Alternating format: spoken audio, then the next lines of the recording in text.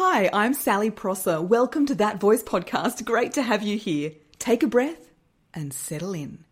Practical tips and inspirational stories are coming your way to help you speak with more confidence, to grow your business, advance your career, and be done with public speaking freakouts.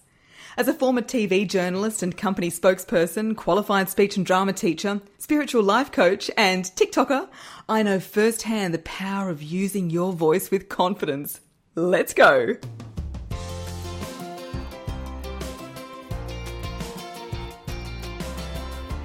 Hello. I am diving straight into direct mode here. Stop saying you're nervous.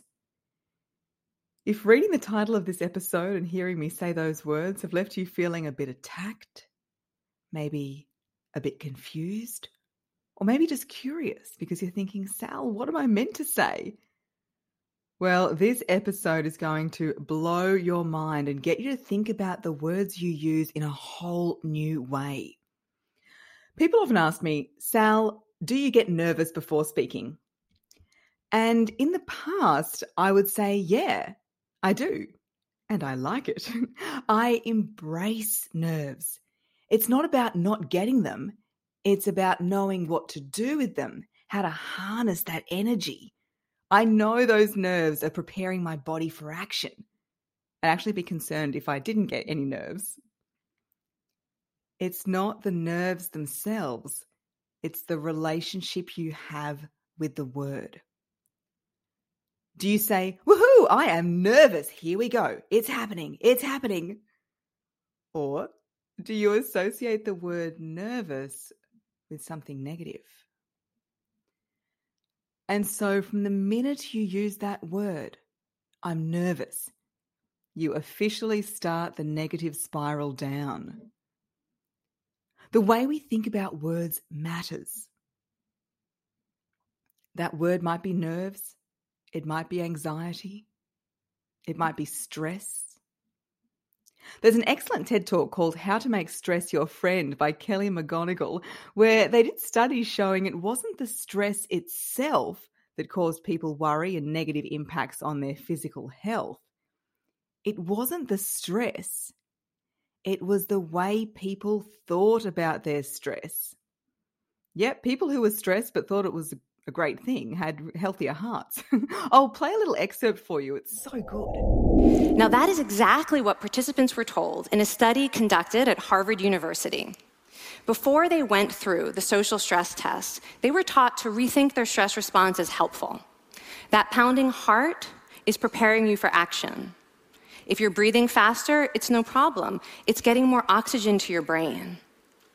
And participants who learned to view the stress response as helpful for their performance, well, they were less stressed out, less anxious, more confident.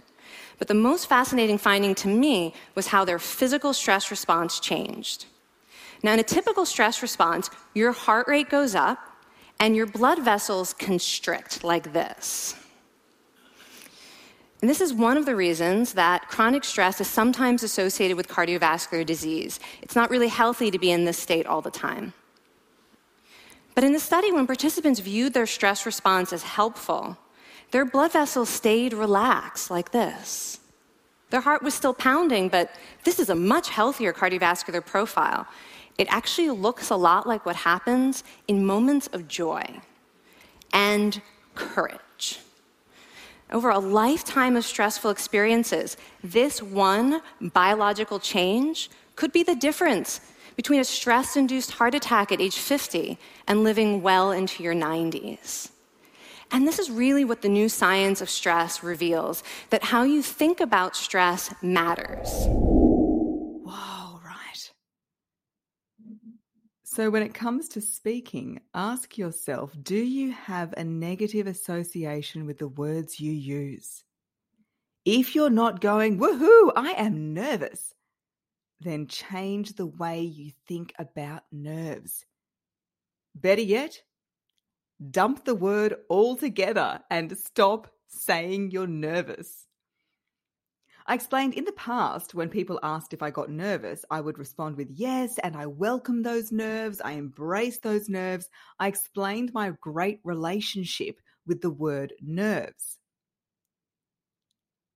I believe now it's easier to not use it at all. So now if someone asks if I get nervous, I say, well, my heart starts beating faster. I feel like I want to shake my hands out. There's like a rising red river in my body and I feel like everybody can see it. And I'd imagine some people might describe those physical sensations as nerves. I describe them as excitement, as anticipation, the feeling I'm about to perform.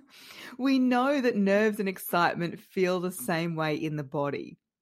Or if you didn't, you know now, nerves and excitement feel the same way in the body. It's the mind assigning the meaning.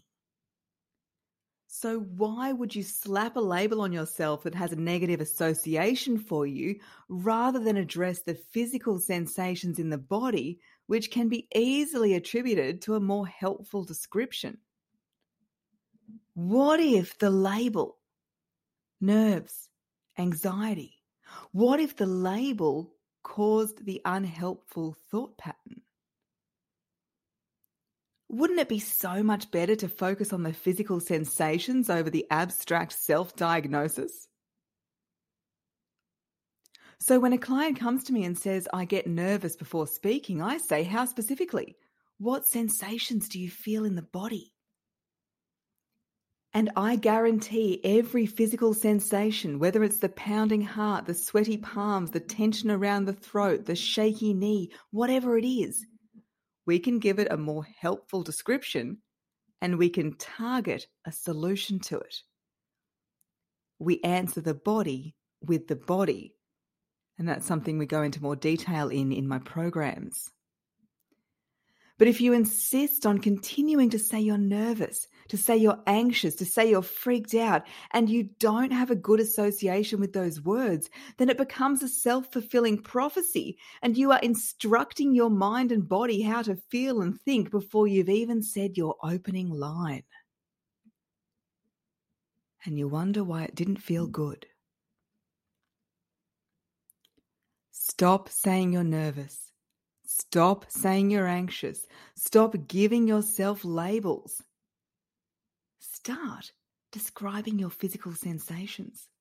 Start using positive language and start seeing the difference this makes to your presentations. Start seeing the difference this makes to how you feel before, during, and after speaking. You're excited. Your body is preparing you for peak performance. You can't wait to share your message with your audience. You are cool, calm, connected, confident. Gosh, how many C words can you think of? You get the drift. Every word you use speaks your life into existence. So be conscious of the words you use. They matter. That self-talk becomes real talk, becomes your reality. Whoa. How are you feeling?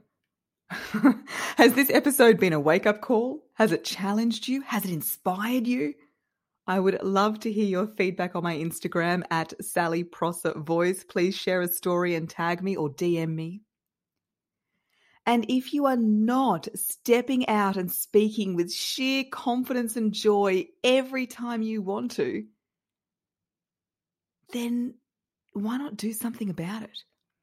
Reach out for a free chat. I'll put the link in the show notes. And whether it's joining a group program, working with me one-on-one, or just asking for more resources about this is absolutely something I can help you address. So make the decision today to boot out language that isn't serving you and speak in a way that reflects the reality you want. Thanks for listening to That Voice podcast. If this episode resonated with you, please share it with your people on social media and tag me at Sally Prosser Voice. And for episode details straight to your inbox, leave your email at www.thatvoicepodcast.com.